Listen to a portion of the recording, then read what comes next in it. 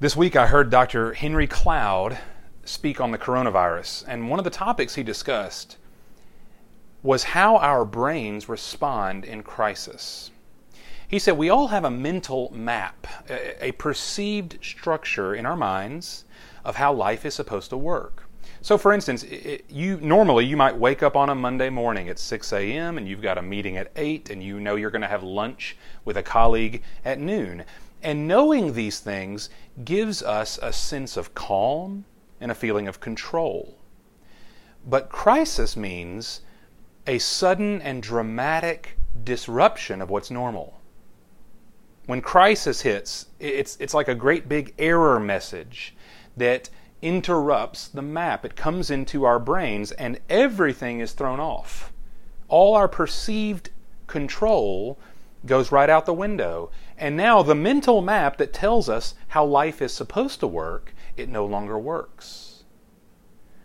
But Dr. Cloud also made a great observation, that to be a Christian means we've been given a new map.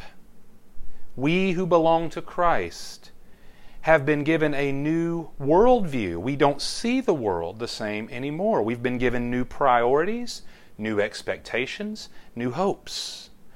Now that doesn't mean that we're somehow oblivious to crisis, but it does, or at least it should, change how we respond. What I want us to do, I want us to look today at 1 Peter chapter 1. In 1 Peter 1, we are given what we might call a new map. This is our new map.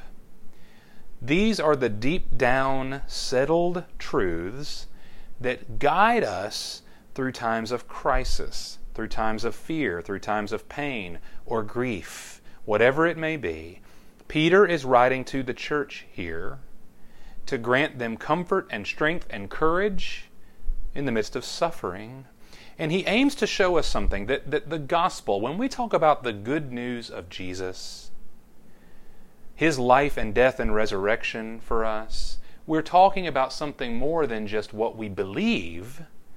The good news, the gospel, really does transform us. It really is meant to change us from top to bottom. And I think here in 1 Peter we'll see how. So 1 Peter chapter 1, I'd like us to look together at verse 3.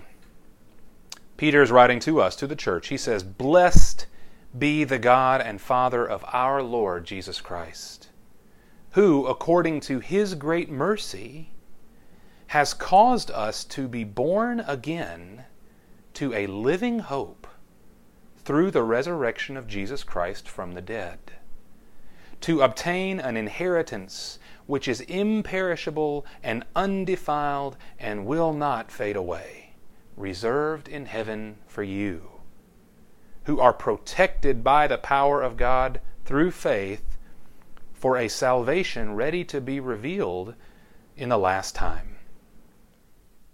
God, in His great mercy, has caused us to be born again to a living hope. You know, for so long I lived with the impression that being a Christian simply meant you try really hard to love God and to do good. Be a better person each and every day. That's the goal. That's what it means to be a Christian. And while there is some wonderful aspiration there, that is not fundamentally what it means to be a Christian. That's not the essence of our faith. Not something that we try to do and accomplish and earn. Verse 3 is so wonderful and so clear. God, in His mercy, has caused us to be born again. God has recreated us. This is what it is to be a Christian. God has to intervene and save us. And He gives us not just a better life, not just improvement, but He gives an entirely new life. That's why it's called a new birth. And with the new birth, Peter says, comes a living hope through the resurrection of Jesus Christ from the dead. What is a living hope? We all know this, that hope is necessary for the human heart. I mean, everybody has to have hope. We can't live without it. And so everybody has to ground their hope and build their hope on something or on someone. So we do this in all sorts of different ways. We may put our hope in ourselves and in our own sense of achievement. We may hope in the government or some other agency that we think might solve the world's problems. We can hope in relationships or in our careers or in a certain level of income that we just think will surely bring us fulfillment. We all hope. But the truth is, if we're honest, all of our hopes are dead ends. If they're temporary, if they're of this world only, they either fall short in time and space, or we fulfill them. We actually see our hopes through to the end, and we realize in the end that we can't take any of it with us. Every hope has a terminus. Every hope has an end, if it's only temporary. Our loved ones die, eventually we die, and hope dies with us. But a living hope is something eternal. A living hope is something beyond us. It's beyond our circumstances because it's grounded in a person who has risen from the dead. Think about this. If your hope is in a person for whom death was not the end, that Jesus actually rose from the grave and conquered death in eternal victory, then your hope truly is alive and your hope cannot be temporary. Against all hope, he rose again. And therefore, our hope is alive. There's an amazing book called The Hiding Place. It was written by a woman named Corrie ten Boom. I'd really encourage you to read it. This is a woman whose entire family was sent to a Nazi concentration camp as punishment for protecting Jews during the Holocaust. And there's a place in the story where Corrie is being interrogated by a Nazi officer. His name is Lieutenant Rams. And she makes a very courageous remark to him about her belief in God and in the Bible. Well, the officer quickly shuts her down and he sends her away. But the next morning he comes to her cell himself, unlocks the gate, and brings her into the courtyard, just the two of them. And here's what Corrie writes. "I could not sleep last night," the lieutenant said, "thinking about that book where you've read such different ideas. What else does it say in there?" And then Corrie writes, she says, "On my closed eyelids the sun glimmered and blazed. It says," I began slowly, "that a light has come into the world so that we need no longer walk in the dark. Is there darkness in your life, Lieutenant?" There was a very long silence. "There is great darkness," he said at last. "I cannot bear the work I do here." Then all at once he was telling me about his wife and children in Bremen, about their garden, their dogs, their summer hiking vacations. "Bremen was bombed again last week," he said. "Each morning I ask myself, are they still alive?" Then Corrie speaks. "There is one who has them always in his sight, Lieutenant Rams. Jesus is the light the Bible shows to me, the light that can shine even in such darkness as yours." Now, where on earth does Corrie get this kind of hope and courage and strength? A living hope that not even a Nazi death camp can take away from her? A living hope that propels her to share Christ with a man who could have had her shot or gassed with a single word. See, Corrie's hope was alive because she knew her Savior was alive. This is the hope that Peter is speaking of. You see it in verse 4. "You obtain an inheritance," he says, "which is imperishable and undefiled and will not fade away, reserved in heaven for you, who are protected by the power of God through faith for a salvation ready to be revealed in the last time." In a world where everything fades, we are given a life and a grace that never does and never will. No circumstance outside of you, no failure inside of you can defile what God has reserved for you by faith. And you are protected by His divine power to see it through, the most powerful being in the universe. holds you in his hand and will fulfill his promise. Now, there's an important distinction here we can't miss. He says, on one hand, we have a living hope. That phrase is present tense, today. But Peter also tells us that our inheritance is reserved in heaven. He says there's a salvation ready to be revealed in the last time. So in other words, Peter's true comfort for these people, his true comfort for us, is not that things will be just perfect in the here and now. No, he's pointing us to a hope beyond the world, beyond time and space as we know it. There's a salvation that is still yet to come, a redemption of our bodies that has not yet occurred. And so we've got to deal with both the present and the future in terms of how we understand our hope. Now here's the threat, potential threat, that if the inheritance, if the salvation, the redemption is laid up in heaven for us, if it's yet future, we might be tempted to just hunker down and wait it out.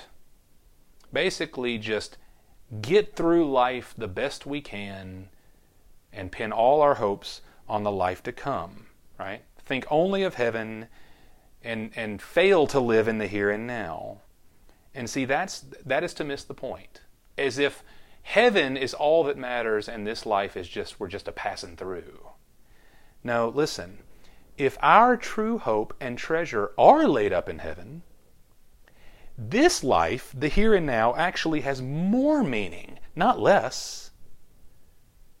Our hope should actually make us better neighbors, better families, better employees. The here and now is different because our hope is yet future. Think about it. Think about how much you and I have to offer our world right now.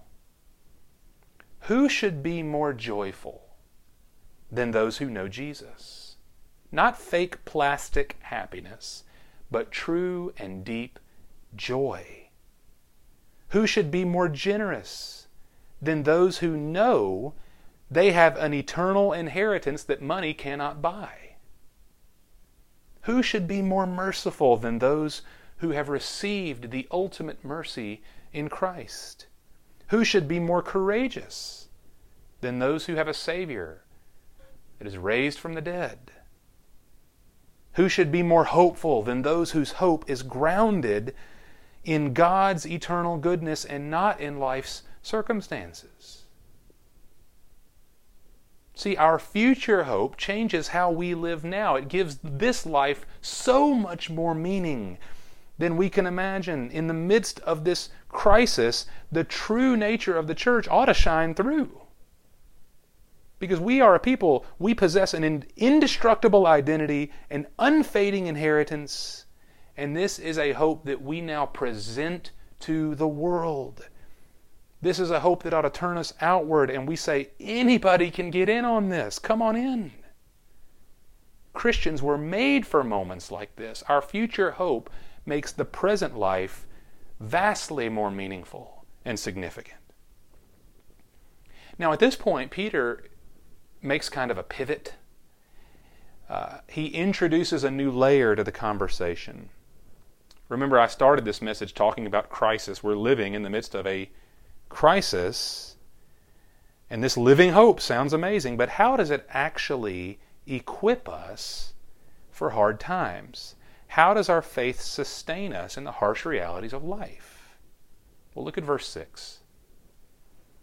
In this you greatly rejoice, even though now for a little while, if necessary, you've been distressed by various trials, so that the proof of your faith, being more precious than gold, which is perishable, even though tested by fire, may be found to result in praise and glory and honor at the revelation of Jesus Christ. What we know of Peter's audience, these were early Christians in the Roman Empire who were mocked, maligned, slandered, and imprisoned. Their businesses were blacklisted. Their property was plundered. Some were even killed, all because of their faith, all because of the fact that they were Christians. And in the midst of all that, Peter says, in this you greatly rejoice. Huh? In this you greatly rejoice, even though now for a little while, if necessary, you've been distressed by various trials. Okay, again, it's strange enough that they're rejoicing, but then Peter says, if necessary? Wait a minute. How can suffering be necessary? Y'all, this is such an important verse for us. That word necessary has a couple of different meanings. It's all central to our understanding of our own present pain, our own predicament. When Peter says you rejoice, even though now, if necessary, you've encountered trials. Think about this. First, the necessity of trial. Peter is telling us that our hardships are under the will of God. Let's hammer this down. We don't suffer as a result of blind fate or bad luck. There are no karmic forces at work in the universe that are paying you back for something bad you must have done in the past. No. Christian suffering takes place under the sovereign control of God. All of it.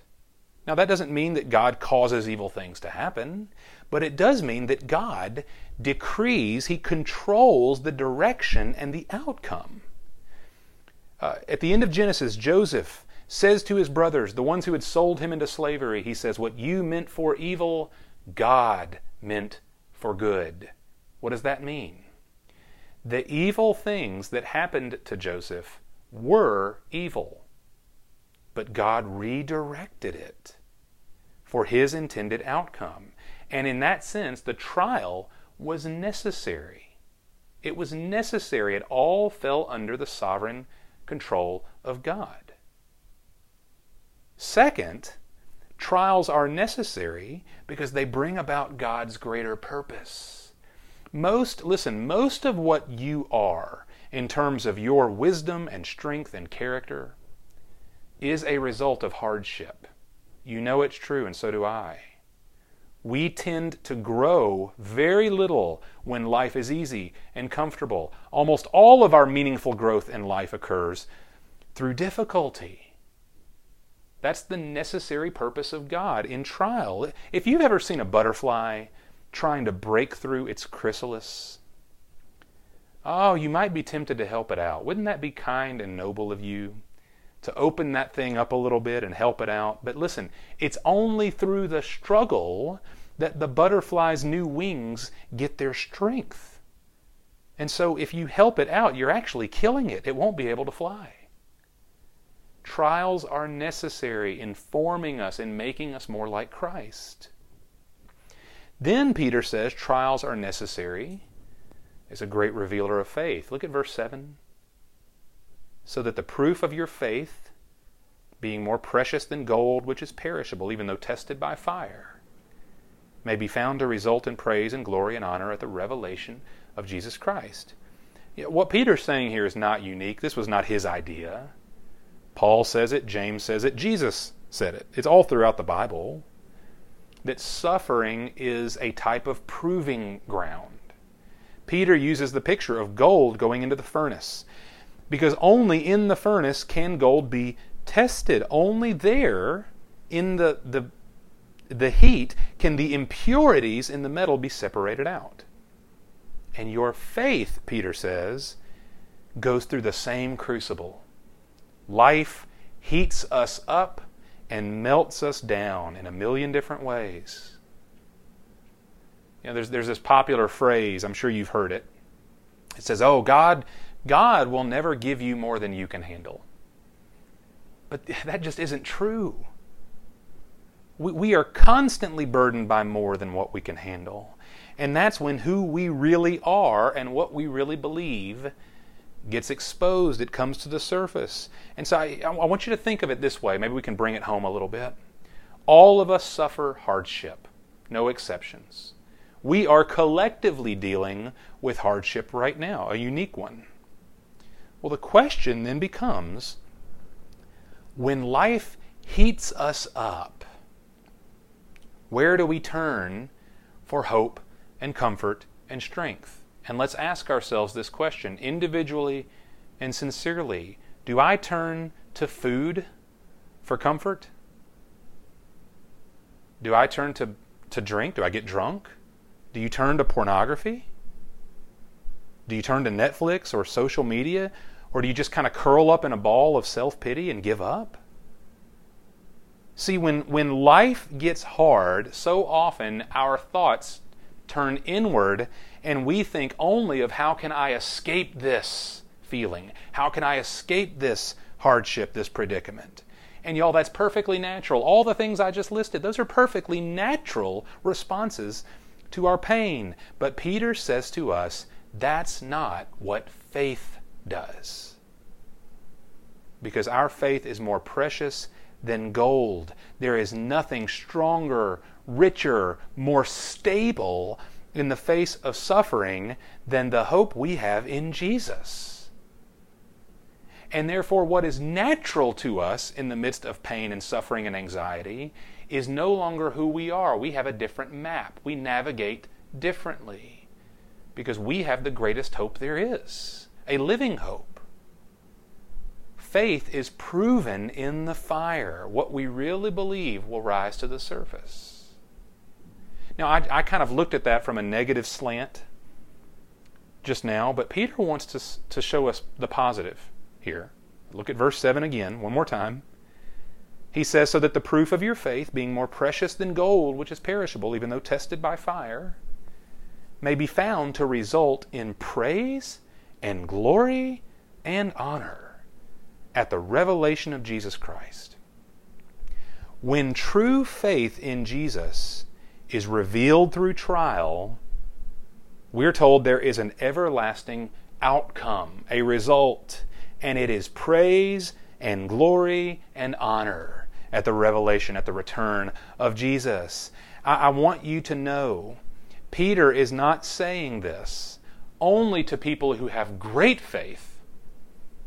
And I trust that every one of us, if you're listening, you wish you had greater faith. So do I. You wish you had a more transcendent, more conquering kind of faith. So do I. But listen, this promise in 1 Peter 1 is not just to those kind of people. Peter is not talking about great, magnificent faith. He's talking about genuine faith, true faith. You may not have very strong faith in your own estimation, but you have a strong Savior. If your genuine faith is in Jesus, then you have great faith because the object of your faith is great. It's Jesus who saves you. It's Jesus who empowers. It's Jesus who promises and fulfills. Don't beat yourself up if you're not as transcendent a Christian as you think you ought to be or wish you were. Even feeble faith in a great Savior still overcomes. And that ought to be a great comfort to us. Praise and honor and glory forever for those who are tested and who are found to be faithful. If your faith is in Jesus Christ, you're going to turn out better than okay. And see, lastly, this is the source of our joy. The source of our joy is not a what, it's a who. It's verse 8. Though you have not seen him, you love him. And though you do not see him now, but believe in him, you greatly rejoice with joy inexpressible and full of glory, obtaining as the outcome of your faith the salvation of your souls. Think about it now. Peter's audience, these people had never met Jesus in his earthly ministry, and yet they loved him. They couldn't see him physically in the midst of their present pain, but they trusted in him. Peter, right here, he's affirming, you are passing the test. You are being purified and perfected right here and now. These people he's writing to, they are treasuring Christ more than they are treasuring their own lives. They love Jesus more than they love ease and comfort and safety. They trust Jesus even if it meant losing everything else. They trust him. And they do it with joy. Now, how is that possible? We may look within our own hearts and wonder, man, could I do that? Do I love Jesus like that? But here's what Peter's really saying. our capacity for joy is proportionate to the source of our joy.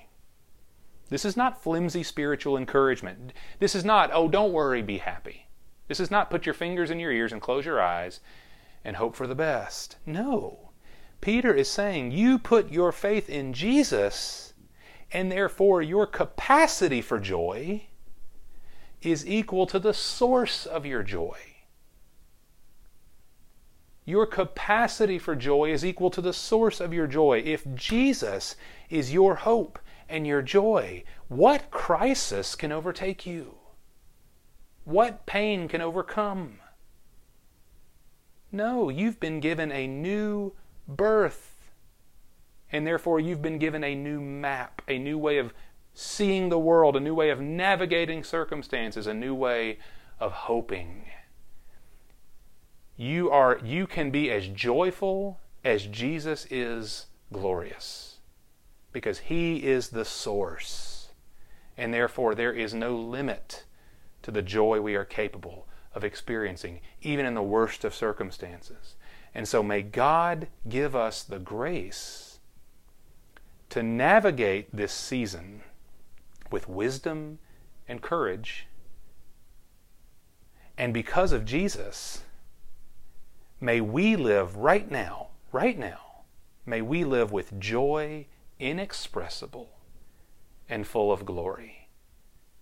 If He is our hope, we have no limit for our own hope and joy and courage. Let's pray. Father, you have granted to us everything through Jesus Christ. Everything. Everything we need to navigate this life, everything we need to enter into the life to come. Lord, it has all been graciously provided for us.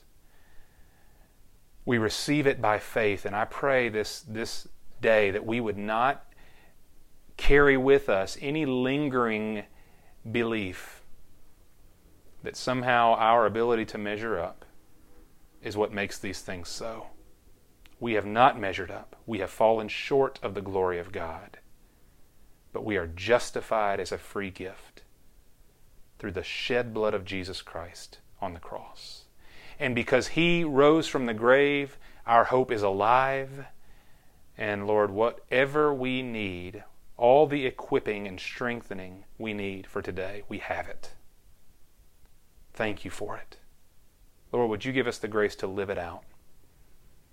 Who better to shine the light of hope and courage and wisdom and generosity and selfless service and joy? Who better to show the world what it looks like than those who have it secured for eternity?